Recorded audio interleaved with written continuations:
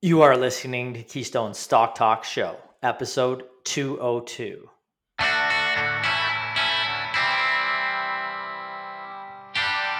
If this is your first time listening, then thanks for stopping by.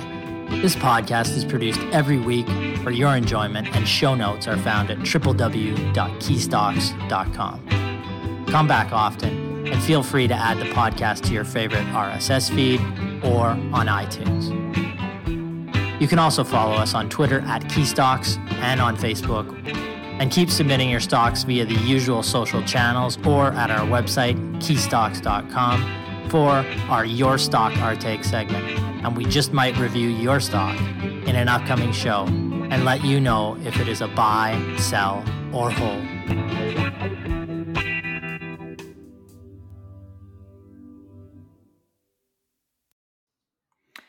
It's great to be back with you following a busy week and a down week for the markets. We will start by chatting about the big financial story of the past week that's heading into this week, the collapse of tech banker Silicon Valley Bank, which is traded under the symbol SIVB on the NASDAQ.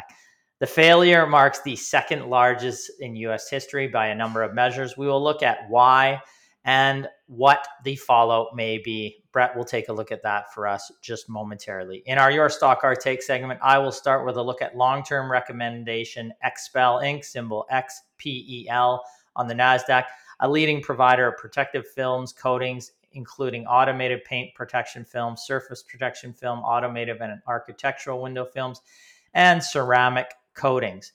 A listener who bought the stock in the $2 range on our recommendation asks us if the pullback at the end of February and into March from the $80 range to $65 today is a time to add more. Brennan answers a viewer question on Tricon Residential, TCN on the TSX, a rental housing company focused on servicing the middle market demographic. The viewer noted that it appears to be trading at a discount to peers with an acceptable balance sheet and tailwinds at their back with housing shortages and massive immigration inflows. Brennan will let you know his thoughts after examining the company. All right, let's get to the show. I'm going to welcome my co-host in what sure is to be the top-rated show of the year so far. I welcome Brennan and Brett, the Killer Bees. How are you guys doing? Doing well. Especially it's looking a lot better in here. Yeah, it is. And why would I say that this might be the highest rated show of the week? Is something missing from the show, or is it addition via subtraction? Well, Aaron Dunn, Mr. Dunn, has boarded the family jet. He's off to Chile for a couple of weeks. We sent him there. We couldn't stand him around the office anymore. Really, we're paying for everything just to get him the hell out of here. So we'll see if this week ranks the highest, but my predictions always come true. So of course it will. I thought you were. How are you guys doing? I thought you were going to say that he was traveling around in a van with as the Partridge Family. Is it the Partridge Family that you usually? It can be, yeah, the Partridge Family. I've said that before. It's tough to get into a van and get down to Chile from Vancouver. He has wings on one of those vans, but those are just stenciled on the side, right? So now he needs the luxury family jet that they board where they fly all over the world. This time it's Chile. But yeah, doing well. Good, yeah. Big news. Well, we just finished up we had 3 seminars last week, so busy week. Brennan was losing it around the office. He couldn't handle it. This is regularly a chipper young man, was just an ornery SOB last week. We're kidding. I don't know if Brennan, you are kidding. I don't blame you. He frowned twice. That means he's ornery, right? So that literally happened. So no, Brennan's a happy guy at the best of times. So last week when he frowned, we thought maybe the sky was falling. But it was a busy week. Interacted with 500 clients. We had a VIP event that went on the weekend. We had Tuesday and Thursday the individual seminars. That was great. So it was good to do that virtually. In the fall, we'll probably get out and shake hands with some VIP clients. But it was good to see. Yeah, Brennan it was great. Did a little presentation. How was it, Brennan? Were the good. Nerves there? No, wasn't nervous. You asked me, would I rather be in front of a crowd or doing it, in front of a computer? I honestly think I'd rather be in front of the crowd. To be completely honest. I mean, the nerves are almost the same, but it's just nice to get that feedback from the audience, so because I don't know how they're judging me when I'm looking at the just my camera. Oh, and they are judging you, trust me. Oh, probably, but at least when I'm in front of them, I can tell on their face exactly how they're judging me. You can see the hate in their eyes, exactly. Right? When he's still riding his high from that joke. He said a joke, which he had a big joke and got a big laugh in Vancouver about 6 months ago, and he's still riding that. But then 2 days later, he was in Calgary and no laughs, and he's still just broken from that. It rattled him. He's still been rattled since that point. But I it's funny because sometimes you present, and it's because I was just discussing this with you a couple days before, because you were presenting in front of an audience for first time with you guys. First time with us. So I said, sometimes the exact same joke in one room goes over just tremendously well, and then it goes over like a fart in church in the next room you're in, right? And it's crickets, and you have to be ready for that, or either make a joke that the last time you presented this way, everybody laughed. I don't know what's wrong with me, or make fun of yourself. Brennan, it happened to him 2 days later, and it's tough, right? You get rattled. It was pretty funny, after you Vancouver, end up laughing at yourself, right? Of course. But, after Vancouver, I thought I was the funniest man alive. And, all of a sudden Calgary, it brought me down to earth. So, It's true. We don't laugh out here. No, I guess. It's a very serious crowd. Very serious. No, it was a great crowd when we were in Calgary too, as well. But yeah, Sunday as well. Just this past Sunday, how long was the chat session that we did or the Q&A session we did with VIP? 45 minutes after. 45 minutes. With VIP. That was with new VIP clients that we were onboarding there. So that was great. And you can find that. Well. Our VIP clients can see that, the 40 minutes there, if you want to take a look at that. Some good questions on a bunch of companies in our VIP high conviction portfolio. So it was good. It was good to get that all through, and now we're on to some great research, which is good to see again. But this week, big news: Silicon Valley Bank, the largest failure of a financial institution, I believe, since Washington Mutual collapsed at the height of the financial crisis more than a decade ago, and it had some immediate effects. So, Brett, do you want to take it away, get into that? You got a little presentation you've got that you want to talk about, probably? No, you got nothing, do you? No, I don't have slides this time. No, I don't have slides this time, and he's good. Typing that up, and nobody wants to look at slides. Well, they don't get to see them, but I have clips and stuff lined up for the actual viewers. Awesome. And I will qualify. It was the second largest bank in U.S. history, but that doesn't count like investment banks, which we call them. Those are technically financial service. So Lehman Brothers in 2008, and I think Bear Stearns was actually bigger than this as well. Both of those are financial services. They don't count as banks, even though we all call them investment banks. Just we'll put that out there. Okay. I know. Yeah. It doesn't count. Yeah. Just for bank failures, just to bring them down a bit. But Silicon Valley Bank is the bank which we're going to be talking about here primarily. Formerly, I'm going to say, because they are going to end up being delisted at this time. They're just technically halted. They were symbol SIVB on the NASDAQ. So if you look that up, you can see the previous stock performance. It went from about 200 trading on a Thursday or Wednesday to 100 on the Thursday. And then now it's halted at about that $100 mark. But first, we'll go through the timeline of the event. Mid last week, Moody's, which is a credit rating agency, looked to downgrade the company's rating, which obviously in retrospect is pretty well done on a downgrade, which it should have probably been lower beforehand. Ratings like this are used by third parties to look at banks and other major depositors. So if you're loaning out money to them, you want to say, hey, they're AA, I'll give them this rate. If they're only a C, you'll give them a higher rate demanded. So you might require like the LIBOR rate, or I guess it's not LIBOR anymore, but plus spread. So might be 1% for AA, it might be 5% for C. So banks and other companies would want to keep the ratings high as possible to keep the cost down. So as the downgrade was pending, the bank, which I should say it was pending because the bank's portfolio was severely impaired because of rising interest rates. When a bank's core operations is taking in deposits and loaning out money, interest rates will rise the rates of their loans and as well as securities. and it will decrease values as interest rates decrease. Aaron recently went over this interaction recently, and I'll put a link to that in the description. On Wednesday, March 8th, SVB tried to raise capital to stop the small to notch downgrade. They were expecting at least one, but you want to stop a substantial decrease in rating. The company was looking to raise just over $2.2 billion in capital by selling stock. They had a non-committed private placement. So non-committed pretty much means they're involved, but they aren't legally obligated to buy at that point. And they have $500 million of that lined up. But this is where the market really took notice. Thursday the 9th, stock on opening plunged 60%. So Goldman Sachs bankers at this time were still putting together the deal, hoping to get about $95 per share. So that's still under half of what they were initially expecting on a per share basis. But as news spread of the risk and the depositors quickly withdrew, it started a bank run. Depositors just quickly, more and more, fell out. They were pulling out as much money as they could. This caused any potential stock placement to hold the bank together just to fall apart. Now on Friday, after the max exodus of depositors and their funds just completely withdrew, the placement failed as well. SVB had more deposits than assets backing them, effectively causing the bank to be both illiquid and insolvent at this time.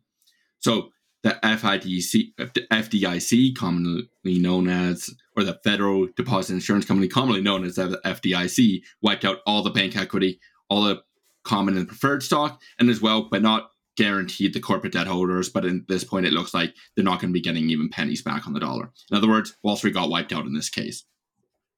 On Sunday, the FDIC guaranteed all deposits past the usual $250,000 insurance limit, meaning all depositors would be made whole. Only 2.7% of the deposits were insured under the standard limit.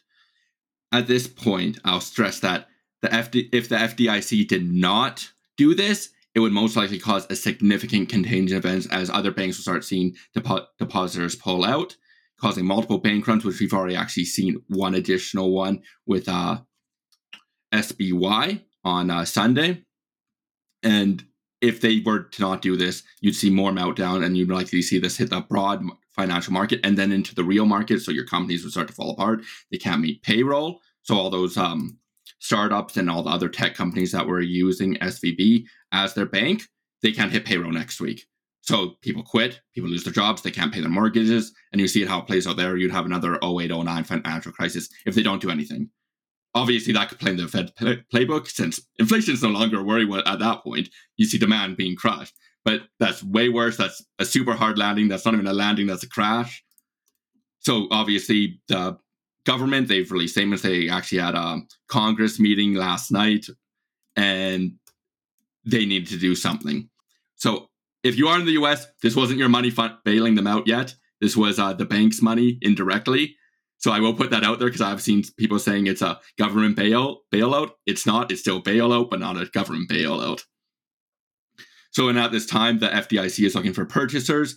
The UK branches were already taken over by HSBC for a grand total of £1. There's your buyout to buy a bank. So if you had £1 on you, you could have bought a bank. That's not really how it works. That's a bit of me being a bit facetious about it. But it's pretty much what it's done is the large banks have enough liquidity to support these short-term deposits, but they're absorbing the risk. But in exchange, they have the long-term potential of gaining their own portfolio sizes increased, and as well as their own customer base. So really, what was the underlying issue here? As much as I would like to attribute it to the collapse to Jim Cramer's bullish remarks last month, I think the fears were not justified, and it's a very compelling situation. Hey, by the way, long-term private equity and venture capital, they're not going away. The collapse is really due to fundamental issues. The biggest issue at play here, there were a couple, but I'm going to really focus on this one because they all revolve around it, was a mismatch of duration between the assets and liabilities. So when banks take in deposits and lend them out, like mortgages or investing securities like treasury bills, they're commonly called risk-free for those, but they're only default risk-frees. Because the government cannot default on them really, they can, but for the most part, you expect them not to. They'll just keep on printing money. And I know this is going to confuse people. When I say printing money, they're increasing monetary limits. So as they are sensitive to interest rates, they'll eat these risk-free bonds and loans. They will be sensitive to interest rates, and this is called duration. well, effective duration, I should say. That's the specific type of duration here. So for banks, if you don't want to see the negative impacts of interest rate changes or duration, they will want to match their asset portfolio with their liabilities, and liabilities in this case are the depositors. Effectively, money in via interest rate and money out via interest change at the same pace when your interest rates go down or up. Matching duration is called immunization, and this practice is very common. SVB did not do this. And I'll quickly address a few comments which I've seen rolling around the internet and common takes I've seen. It's the Fed's fault for raising interest rates. They caused the bank to collapse. Frankly, this is just a poor opinion. It's very dumbed down. Bank operations are directly linked to the change in interest rates. But there are many, many, many ways they can negate this risk. Like I said, they can immunize their portfolio. You can do this through interest rate swaps, which is trillions and trillions of dollars traded in notional value. It's not a hard position to get into, and it completely wipes out this risk. And they should be aware of this. But that being said, they didn't have a chief risk officer who would be responsible for this. They had 8 months without a chief risk officer. So if they just completely ignored it, this would be why. Because it would be right during that time. This was from April 2022 to the start of 2023, where these interest rate increases were taking place. If they were just not paying attention, there you go.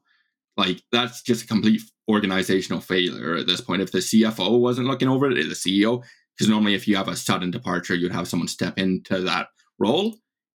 Clearly not. They weren't looking at it. Like, that's just an utter failure of this specific company. And as well, like I was saying, there was SBOI, which failed, which was Signature Bank. They as well had similar, most likely, issues. They weren't paying attention to the risk. The next comment I'll address is this was due to it holding crypto companies as depositors. Yes, they had high risk depositors, but the depositors weren't defaulting. They just had deposits in the bank. And this was nothing to do with the issue. If it was their loan portfolio failing, yes, but that's not the issue here. It was a duration mismatch.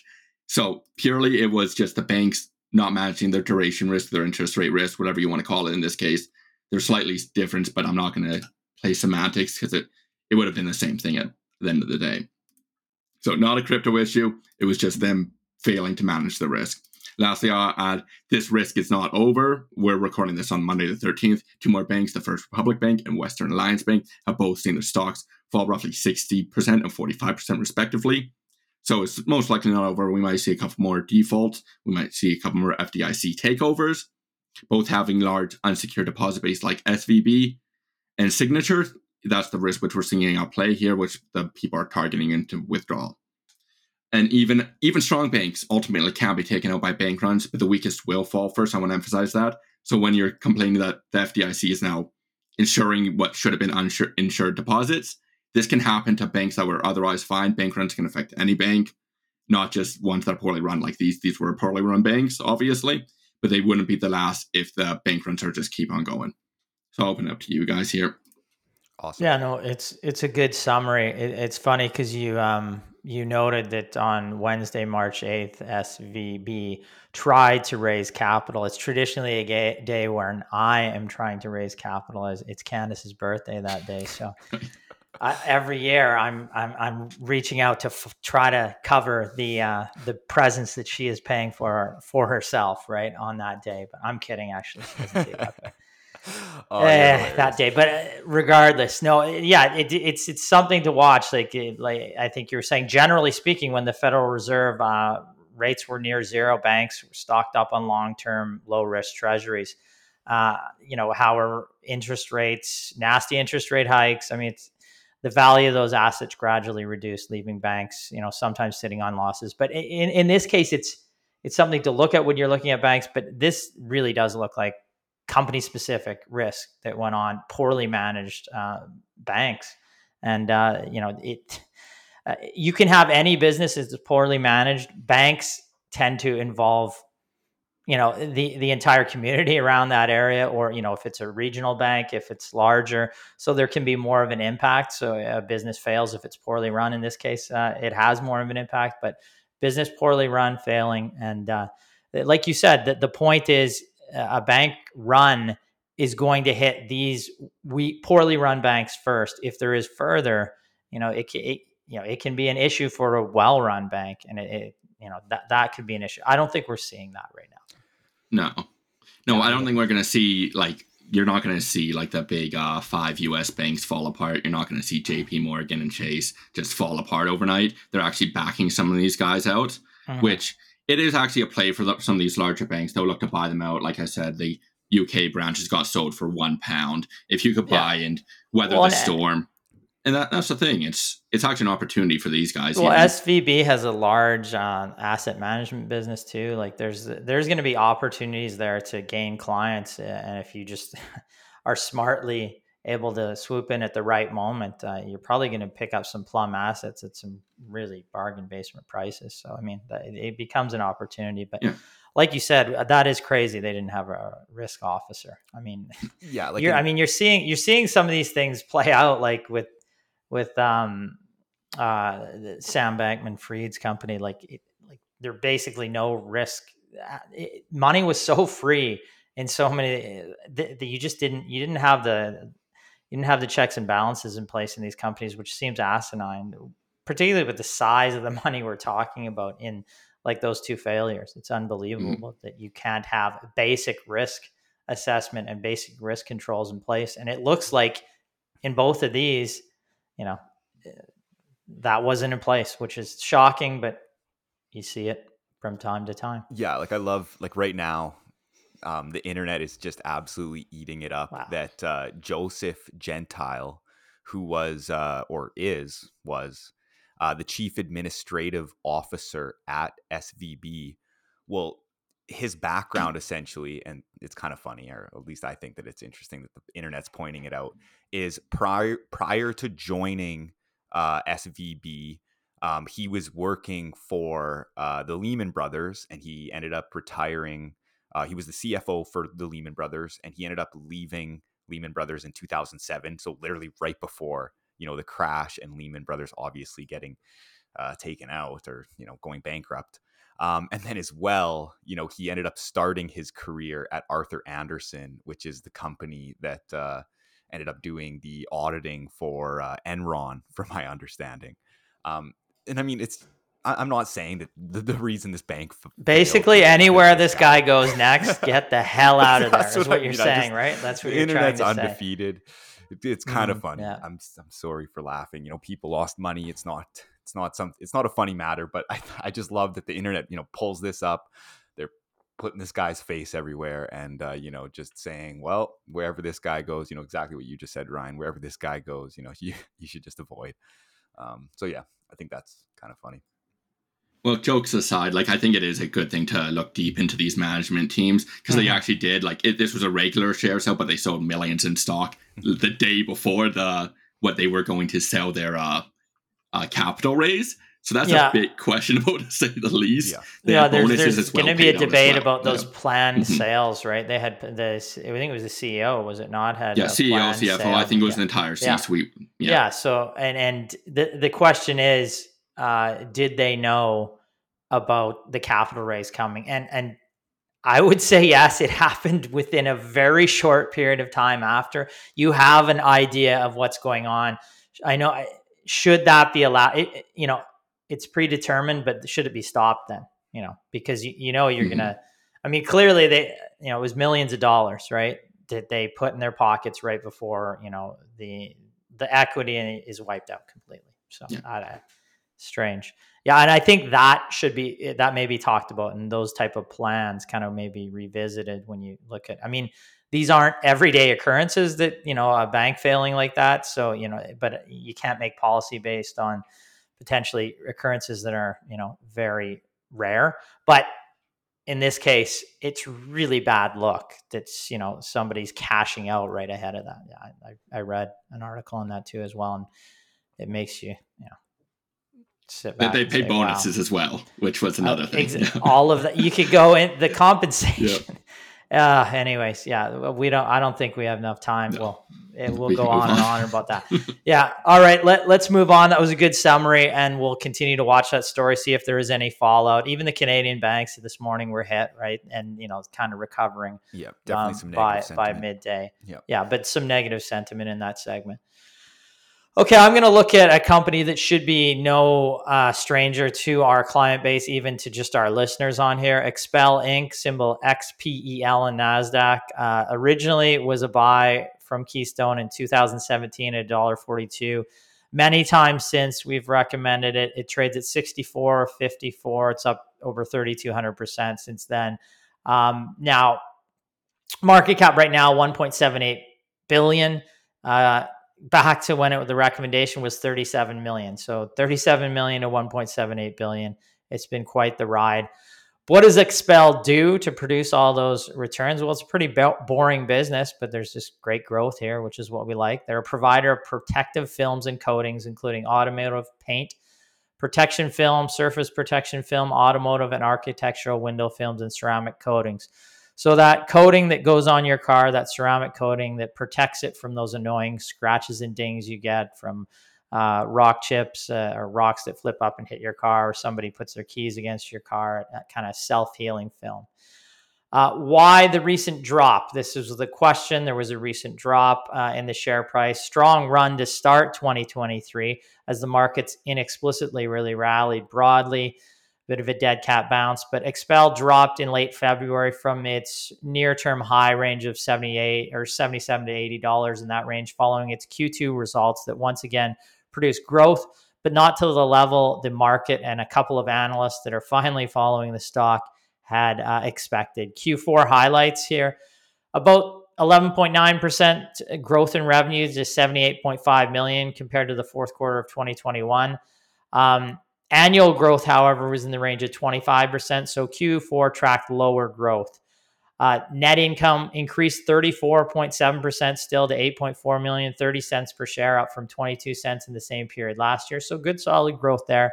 EBITDA was 32% higher in the quarter. The Q4 was a miss from the guidance that was out there about the guidance, or sorry, not the guidance, the estimates that were out there. 30 cents per share, missed by about 14 cents.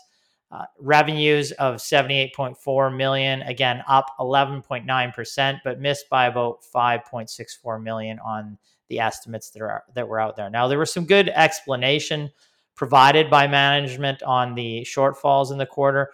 Revenue was negatively impacted by about $3.5 million, resulting from the cancellation of some China orders due to uncertainty created by the change in COVID policy, the sudden restart or reopening of the Chinese economy. To contextualize this, XPEL's Q4 business in China is a strong quarter. The rest of the world, it's sequentially slower for the business. So the shock in China really hit hard in a quarter, which is typically a big period and powered kind of by the results in the business in China there. The company also incurred about $400,000 in inventory write-ups, which negatively impacted gross margin. SG&A were negatively impacted by about $300,000. There was another $400,000 in severance-related compensation. So some one-time numbers in the quarter there. If you normalize out those items, revenue would have grown around 17%, and the EBITDA margin would have been approximately 18%. EPS would have been approximately 36 cents per share, up from 30. So the growth would have looked significantly better if you normalize out those one-time items. Now, outlook, they have some general outlook going into Q1. Management stated automakers seem cautiously optimistic about 2023. New car inventories continue to improve. This momentum has continued, starting XPEL off to a good start to the year, they commented. So in terms of revenue guidance, management came out saying Q1 revenue to be in the range of 83 to 84 million. That's about 17% year over year in aggregate. That is assuming still China is down 20% year over year. Most of the regions like the US obviously growing at 20% plus. That's what they're looking for in terms of the quarter. Now, if we look at it, my conclusion here quickly today would be new car inventory continues to improve. It remains to be seen the ultimate impact of higher interest rates will have on new car sales, but new car buyers right now still seem to be resilient. It's likely because of some pent-up demand. Product hasn't been there for quite a while. In inventories have been weaker. I mean, myself, I went out to look at a vehicle and I couldn't even view some of the vehicles that I wanted to look at. So we're starting to see that get into a better state right now.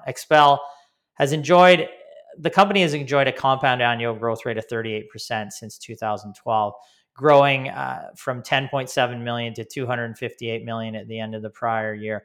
Perhaps the most important thing, as we don't always see this in businesses with this strong top line growth, XPEL has scaled its profits alongside revenues and growth. Gross profit and operating income margins have grown over the past 10 years significantly. The company has also produced tremendous per share growth, as well as the share count in the past 10 years has only grown by 1.8 million shares. That's about 7% of the company's shares outstanding if you go back to 2012. So that's how it's growing, but also on a per share basis. A valuation perspective right now, XPEL trades at about 31 times next year's estimates. The consensus is about 208 in terms of earnings per share next year. We see that consensus is a little bit high given the more uncertain macro environment. As such, our estimate, we have it closer to 35 times EPS for next year. We know the business well, continue to hold XPEL, but we are not aggressively buying more shares in the near term as it seems closer to fair term value. If I was looking 3 to 5 years forward, we expect XPEL as a great operator continue to be a long-term holding. So we see it as a long-term holding going forward. We're just not aggressively buying in the near term given the macro environment. So do you recall what price multiple off of earnings we were initially paying when we bought the business back in 2018 or 2017, late 2017? Do you recall? Yeah, I think that it was trading in about the 17 times, but that was reported earnings. But the issue there was some what we'd call hidden earnings. There was some. They did a consolidation of some of their facilities back then, brought them under one roof. So there was going to be some cost savings, some one-time numbers in a couple of quarters preceding this. Basically, we had them at around 10 times roughly, right? In that range, what we would call normalized earnings. So, that can be your opportunity. You look at, a screener is going to give you 17 to 20 times. But, you look at the numbers, and this is what we were able to do, and look at the income statement, the cash flow statement, and figure out that, in our opinion, on a normalized basis, they're trading at closer to 10 times. We expected 25+% growth. We actually expected higher, but we're modeling kind of 20 to 25% to be conservative. And the company hit it out of the park over the course of the next year. We actually, it was in March. The company sat there in the $1.40 to $1, about maybe $1.50 to $1.25 range for about 4 to 6 months. March, they came out with just tremendous earnings growth. The numbers that we expected came out. They even bested those. We reiterated our buy after the stock went from about 140 to 250, just saying it was actually cheaper on a reported earnings basis then than it was at 140 because of the fact they had tremendous earnings growth. So bought more at $5, and the company continued to execute. The good thing about management with XPEL too is when we talked to Ryan Pape, who's the CEO, the CFO is great as well. If they think there's a quarter coming up where they have some weakness in China, they're not going to hide that. They're going to tell you exactly about that. They tell the market that as well, which is great to see. So, they're going to give you the good and the bad, and they've just been great operators. And that's what we'd like to see. So one of the, you recommend a company. We actually followed them for 4 years before we recommended it. But when you do a recommendation on a company, you're always, after the fact, you're putting a note down. They told us, for example, 10 cents per share in the next quarter. If they hit 9, you're going to have a negative mark in your ledger on that company. If they had 10 or above, you're going to check it off, and you get more certainty in terms of with what they tell you going forward and what they tell the market going forward. So XPEL keeps giving us checks in the box for the most part, right? And that's what you can hope for.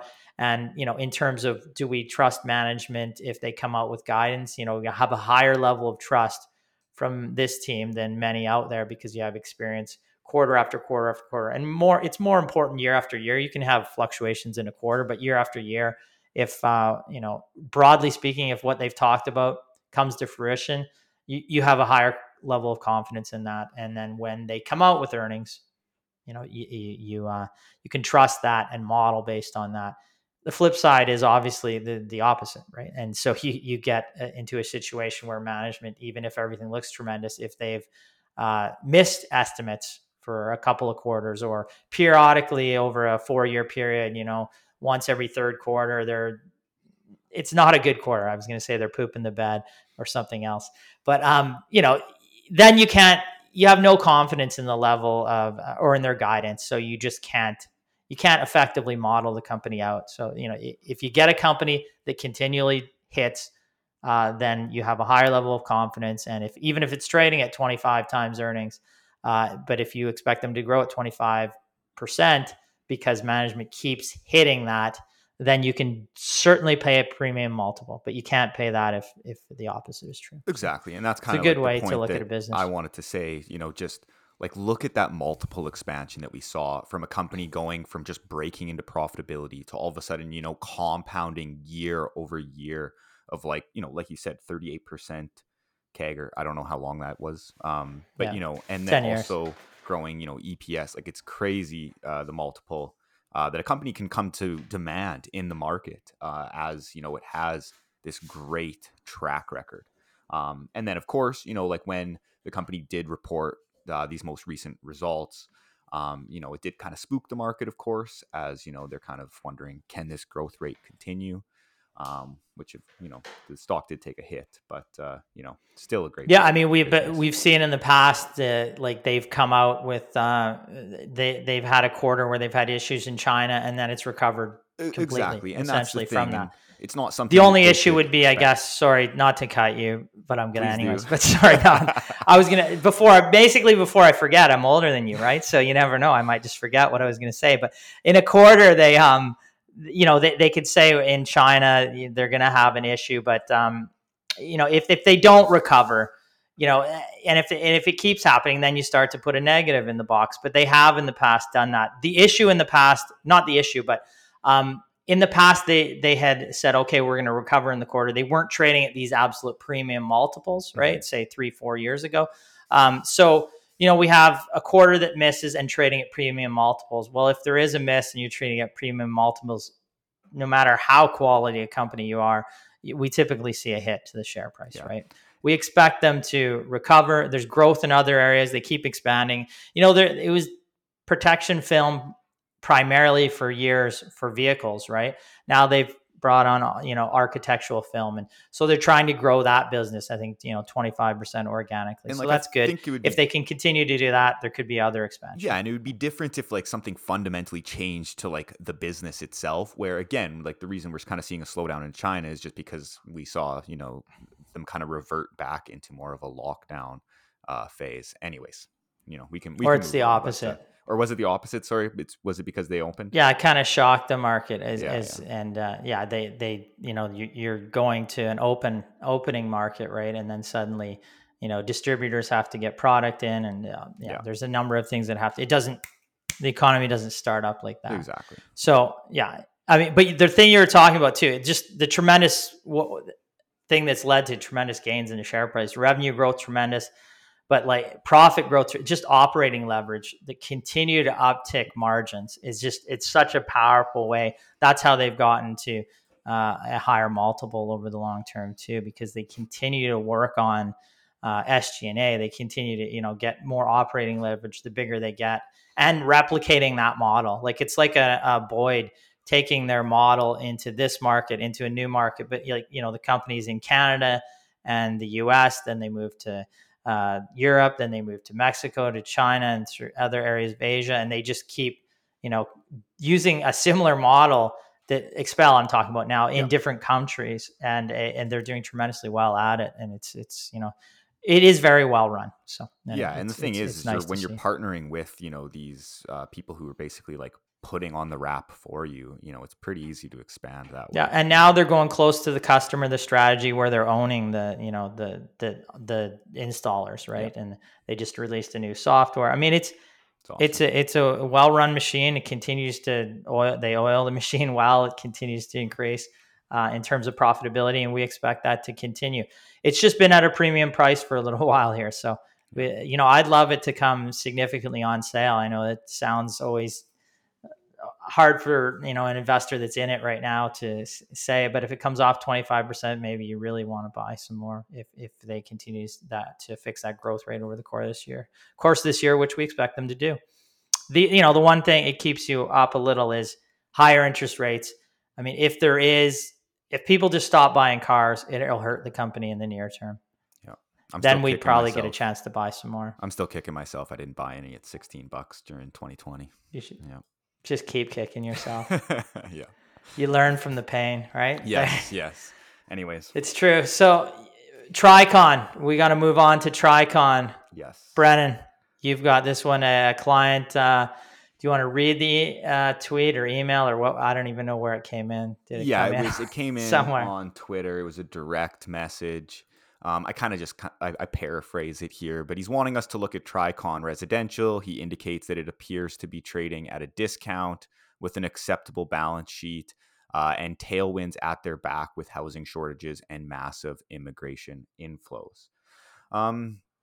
So let's take a look at the business here. So Tricon Residential Inc., TCN on the TSX, currently trading at a price of about $10.59 and has about a $2.9 billion market cap and a dividend yield of about 3%. So Tricon is a rental housing company focused on serving the middle market demographic. Tricon owns and operates approximately 36,000 single family rental homes and multi-family rental units across United States and Canada. They actually recently got rid of the multi-family rental side of the business not too long ago, which I will get into once we look at the financials there. And essentially, the business primarily focuses on the U.S. Sun Belt region, which is home to about 40% of all U.S. households. And as you can see in this slide from Tricon's investor presentation, its net operating income primarily comes from these high population growth areas. So jumping right to the financials here. So net operating income for the quarter was $73.7 million, an increase of about 24% from Q4 of 2021. Revenue from single-family rental properties was up about 45% to $180.9 million, and this was driven primarily by about 23% growth in the single-family rental portfolio and a 9.4% year-over-year increase in average effective monthly rent, from about $1,600 a month to about $1,740 per month. Now, revenue from the private funds and advisory services was down slightly to about $14.8 million, driven by no performance fees being recognized in the quarter, as well as a decrease in property management fees following the sale of Tricon's remaining interest in the U.S. multifamily rental portfolio during the quarter. And on this point, if we look at Q3 of 2022, you can see there, on this point, if we look at Q3 of 2022, revenue from the private funds and advisory services was about $112.5 million, which was inflated due to the accrual of performance fees earned from the sale of Tricon's remaining 20% equity interests in the U.S. multifamily rental portfolio following the quarter end. So I just wanted to, point that out if you guys kind of saw that anomaly and were thinking, what the heck's going on over there? So adjusted funds from operation for the quarter, or AFFO, was up about 143% to $88.7 million or 28 cents per share. And as of December 31st, 2022, Tricon held about $204 million in cash and debt and leases of about $5.7 billion, providing a net debt position of about $5.5 billion, and a trailing net debt to FFO multiple of about 23 times. The company also, they don't break out their adjusted EBITDA, but in their investor presentation, they said that they have a net debt to adjusted EBITDA multiple of about 7.2 times as at the most recent quarter. And looking at the debt, about 71% of the debt is fixed rate, while the other 29% is floating rate. So more is fixed, which is good. And on the valuation metric, the company trades with a trailing price to AFFO multiple of about 12 times. So looking at the company's guidance, they did provide some guidance here. So you can take a look at that just on the slide as well. I did want to mention a comment just from the president and CEO, Gary Berman. He says, as we look ahead to 2023, we remain focused on growing our single family rental portfolio so we can serve thousands of more families who are in need of high quality, relatively affordable rental housing. Our guidance for 2023 reflects a gradual acceleration of acquisitions over the course of the year, albeit at a slower pace than 2022. So they are expecting, growth to slow a little bit, as well as strong same home net operating income growth, largely offsetting the impact of higher interest expense in our FFO profile. We are encouraged by the resilience in our January operating metrics, the emergence of green shoots in the debt markets, and stability in the resale housing market that all point to another year of strong operating performance. So, they do have a good outlook towards 2023, despite, what's going on in the economy. So to conclude, I do think that Tricon is an attractive business operating in high population growth areas, trades with a reasonable price to AFFO multiple, pays a nice dividend yield, and has a reasonable balance sheet for a REIT.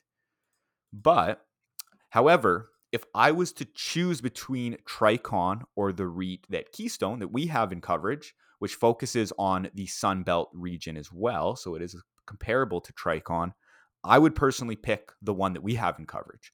And the reason being is I'll go over it here. So number one, it pays a better dividend yield despite it actually paying out, more of AFFO for the dividend, but still it pays that nice 3.8% yield compared to a 3% yield from Tricon. It also trades with similar valuation multiples. So both are trading at a trailing price to AFFO multiple of about 2 times. The company that we have in coverage has a more attractive balance sheet. For example, if we look at the net debt to FFO, Tricon's is about 23 times, whereas the company that we have in coverage is about 16 times. And the percentage of debt that is fixed rate is quite a bit higher for the company that we have under coverage at about 90% compared to 71% for Tricon.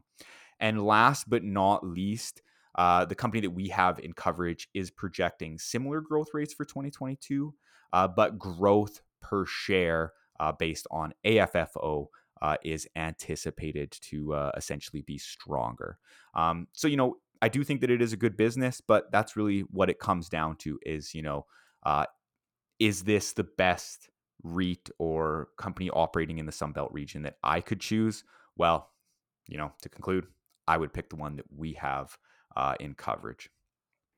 Okay, now I'll open it up to you guys. Yeah, it's a good summary. I think the issue here is, the guidance, not the guidance, but the estimates out there. I'm looking at a report on the company right now, looking at adjusted FFO per share, around 64 cents this past year, and 44 cents expected next year, or this is 2023, and then 49 in 2024.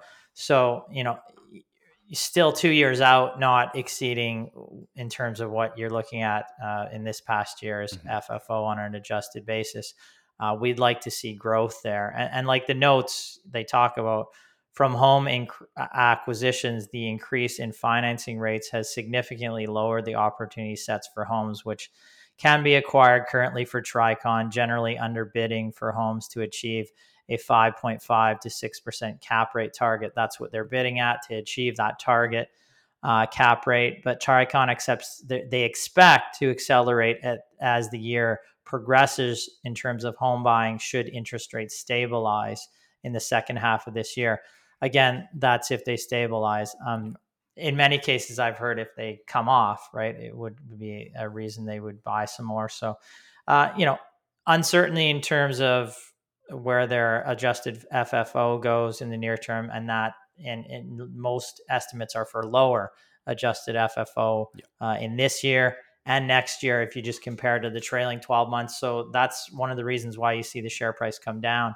And, as opposed to the company that we have in coverage that is operating in the US, a lower multiple, like that multiple on AFFO is going to go up this year from this company, even if it stays at the same price. in terms of the units, whereas or the share price is, and the REIT that we're talking about is likely going to have the AFFO come down, the multiple, if the price stays the same. Exactly. So like even just like looking here, so like off of the guidance, and again, these aren't directly comparable because we're looking at like core FFO growth for Tricon, and then AFFO or adjusted funds from operation growth for the company that we have in coverage.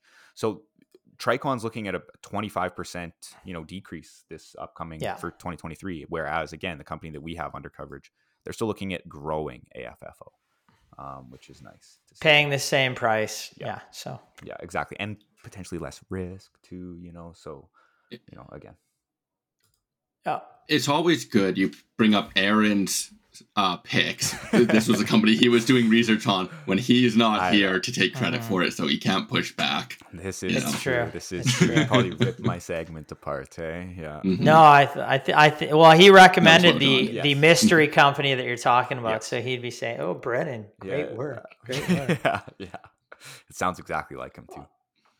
Yeah, well, last week I was ripping him for not getting the cash balance correct on Dynacor the week before. So, there's, I mean, he got it correct. It just was in a different currency, right? So, yes. I mean, Aaron gets ripped enough. Half points. Oh, he was talking about the right company, just the wrong currency. But I'm kidding. And I can say that because he's not here today, right? So. Although I did say it when he was on the show. Too. Oh, poor Aaron. I hope he's having a good time. I heard nobody's speaking the language to him down there right now. So he's just basically sitting in a corner. Although Aaron does know some Spanish. So although I think it's the dialect in the area that he's in that he has trouble with too. I mean, I may be making that up, but I'm pretty sure he's told me that before. All right, so I think that ends it for this week. I thank you two guys for co-hosting with me. Keep your questions coming into our Your Stock Our Take segment. If you've got two companies you want us to compare, send those in. Now, and if you want to rate us and review us on iTunes, do that. Smash the like or the whatever button on YouTube on our channel there. Smash that sucker right now. And subscribe to our YouTube channel, and we'll keep putting out this content on a weekly basis. Thank you. And as always, I wish you profitable investing. Thanks, everyone. Thank you. Profitable investing.